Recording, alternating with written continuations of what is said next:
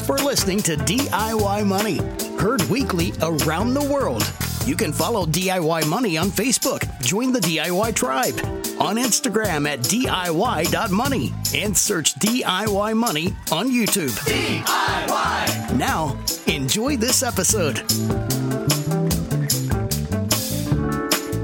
Welcome back, ladies and gentlemen. You're listening to another edition of DIY Money. DIY Money. What was that? I don't know. I had a little waggle and a wiggle. What's shaking, Daniel? It's another podcast day.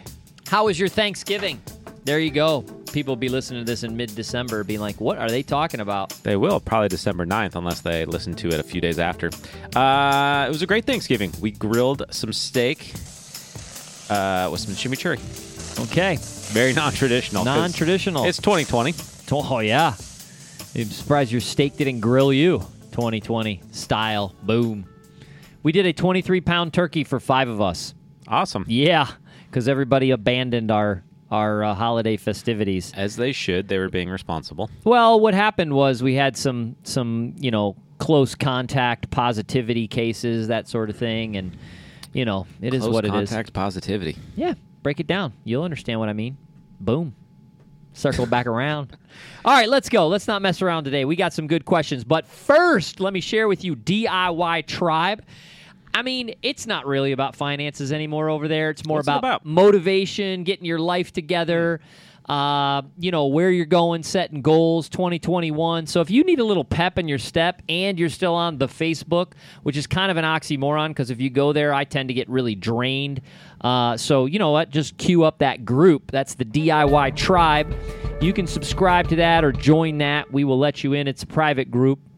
But, it's a daily dose of motivation from yours truly, talking about everything under the sun. And we're getting some nice interaction, too, so I really appreciate those loyal listeners out there that are chiming in and posting some things and so forth. About 500 people in that group right now, which is fun. Tell me about the Insta page, Daniel. Insta page is rolling. DIY.money. DIY.money. You got to get the dot in there. Throw the dot. Very important. Yep. Yeah. Taking the month off of Coffee Talk. We're getting queued up for January to come along with some more guests. People are sharing their Spotify, their top podcasts and things that they're listening to on Spotify. We're getting a lot of love. That's really cool. Yeah. I liked Spotify. The one that got away. Own it for a few folks, full disclosure, but not enough. When you talk about that, you're talking about the stock. Yeah, the who aren't following stock along. spot. S-P-O-T. Holy cow. Anyways, all right, let's go. We got a question from Amanda today. Amanda, what do you got? 3, 2, 1. Let's go! Hey guys, it's Amanda from Wisconsin. My question has to do with building your family. Sometimes people run into unexpected financial obstacles when it comes to creating their family, whether that's infertility or desire to adopt. When it comes to that, what is the best way to tackle that from a financial perspective, keeping your future financial health in mind? And also, I just wanted to say that I listen to your guys' podcast usually during my work day. Cool. There you go. Some of you may be listening going, why did she tell us that? Because, I don't know, probably back in August when she sent this question in, it's been sitting in the queue that long. We were asking, where do you listen to the podcast? Why did we ask that? What were we going to do? I have no idea. I'd have to go back and listen to that episode. All right, if you're listening at work, we've got 5 tips on how to pretend you're still working. What would we have done with that information?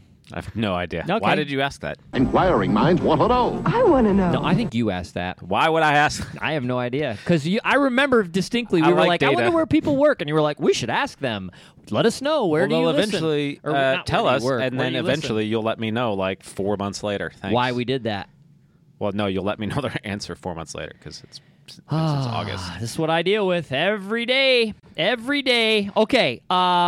This is an interesting question. I want to see how you're going to tackle this one, Daniel. Thanks. So to be clear, Amanda, we don't have in our family experience with this particular unexpected expense as far as infertility and adoption. We've not gone through either of those processes, but we do know some people who have, and we did have 2 very distinctly different sort of birthing costs with our kids because we were on one insurance plan for one of them, which wasn't terrible, and then we were on another insurance plan for the other, and basically we paid for everything minus the courtesy discounts that they give you when they send you your bill. So you don't have to pay $100,000, you just pay like $5,000, that kind of thing. That's a lot of courtesy discounts. Well, yeah. $95,000? It makes you feel good, right? You got 95% off your hospital bill. Thanks.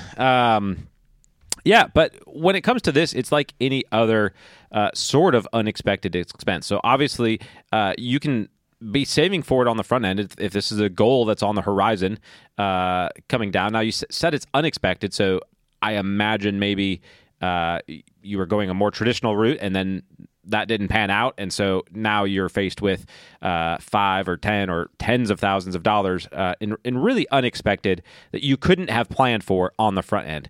Now, you have some resources available to you, potentially family, potentially fundraising. This is the type of thing that we've seen, especially more on the adoption side, because for whatever reason, infertility is not talked about as often publicly, on the front end at least. With the adoption side, we've seen a lot of people do fundraising, various types of fundraising, whether that's, rummage sale type of stuff where they get their friends to donate all kinds of cool, unique stuff in their house and then sell that, to GoFundMe type of campaigns and things like that. So there's some creativity there. I guess it depends on how private you want to be about it, how much you want to involve the community of people around you. And if it is something that you just want to deal with personally and financially on your own, then you're going to have to pull from somewhere. Some other goal in life. If you are committed to taking these steps forward and these steps cost X amount, then you're going to have to either decrease retirement savings for a time period, which is just you're making a commitment that this is what you want for your family, and so you're going to kind of pull back on retirement savings for a while. You could get really strict with your budget in other areas.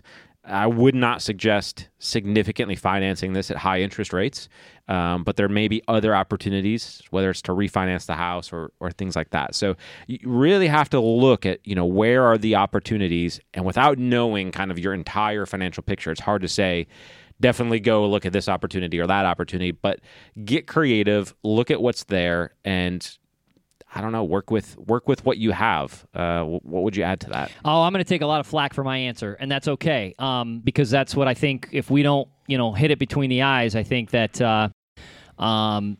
that we're not doing our job. So you just mind your P's and Q's, Buster. The first and foremost, I would say, is that you've got to the best of your ability, separate out the emotion from the financial cost of this, and you've done that to a degree by simply reaching out and saying, I'm going to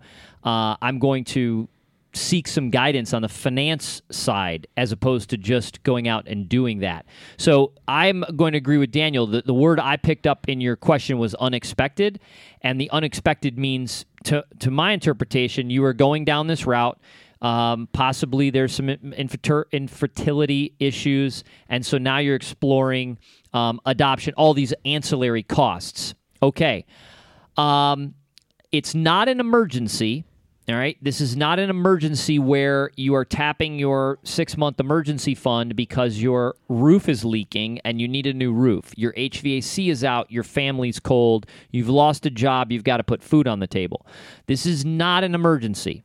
Now, that's hard to separate because you've been in your mind, it's time, we're going to start working towards growing our family, and now we found out we couldn't, and you're going to have people all around you going, oh, wow, what are you going to do? Are you going to adopt? They're not going, are you going to adopt and pay $50,000? Are you going to adopt? Are you going to do the, what's that called? Where in vitro and pay $10,000 per time and so forth? I mean, they're not saying that. They're going to go, oh, what are you going to do, right? Okay, so it's your job to say, okay, let's explore this from a financial perspective. This is kind of like, this is where I'm going to catch some flack. And please, I'm not trying to be insensitive here about this, but this is like putting an addition on your house or building a pool or something like that. This is not an emergency. This is something you desire, and you have to pay for it. It's as simple as that. And again, I realize that's pretty insensitive. I'm talking about a life, and you're saying, but that's the facts. So just as Daniel said, and he did a very nice job, how would you put a $50,000 addition on your house? How would you build a $50,000 new kitchen? How would you build a $75,000, $100,000 pool in your backyard? How would you do those things? So you have to look and you have to say, okay, we are going to save more, finance more, pull equity out of the home, whatever the case is, in order to do that. Most of these organizations have financing opportunities that you have to be well aware of what you're getting yourself into.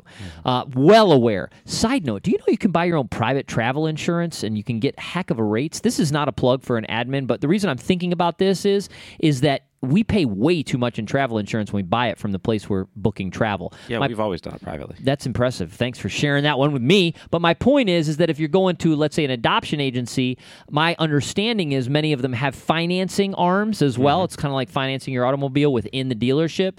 Most of the time, and I think you have to explore this, you might be able to get better options elsewhere looking at this on your own.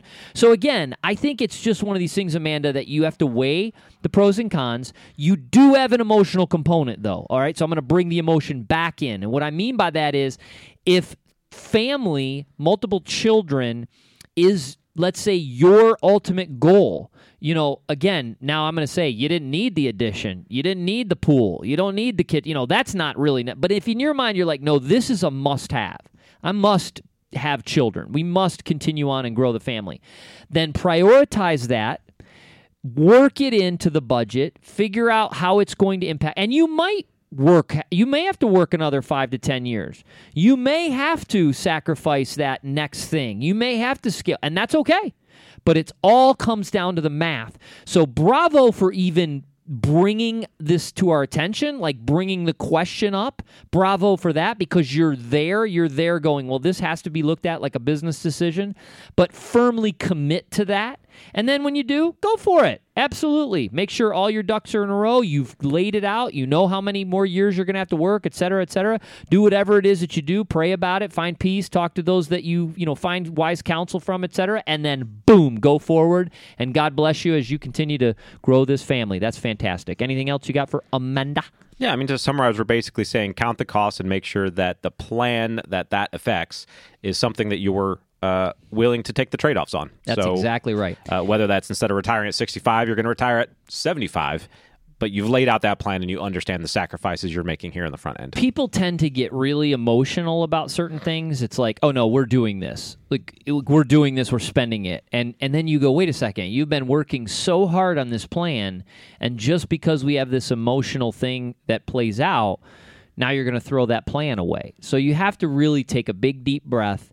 Make sure you're, following the right steps, looking at all of the options, the costs, et cetera, as Daniel said, and then move forward. So that's a great question, Amanda, and thanks so much for courageously sending that to us, because I know it's a touchy subject. All she did was send us a question via her smartphone to podcast@DIYmoney.org. She did it back in August. Took a little while, but hey, she gets a $25 Amazon gift card, boom, to use for those Christmas presents this year.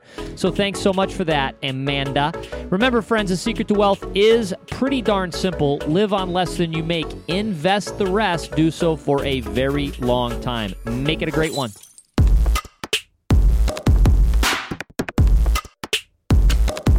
Thanks for listening to this episode of the show. If you want content delivered to you regularly, be sure to follow us on Instagram @DIY.money. And if you want your question aired on the show, be sure to send that to us and you'll get a $25 Amazon gift card. This show is for entertainment and educational purposes only and is not intended as personal financial advice. Before making any financial decision, please do your homework and consult a financial advisor as needed.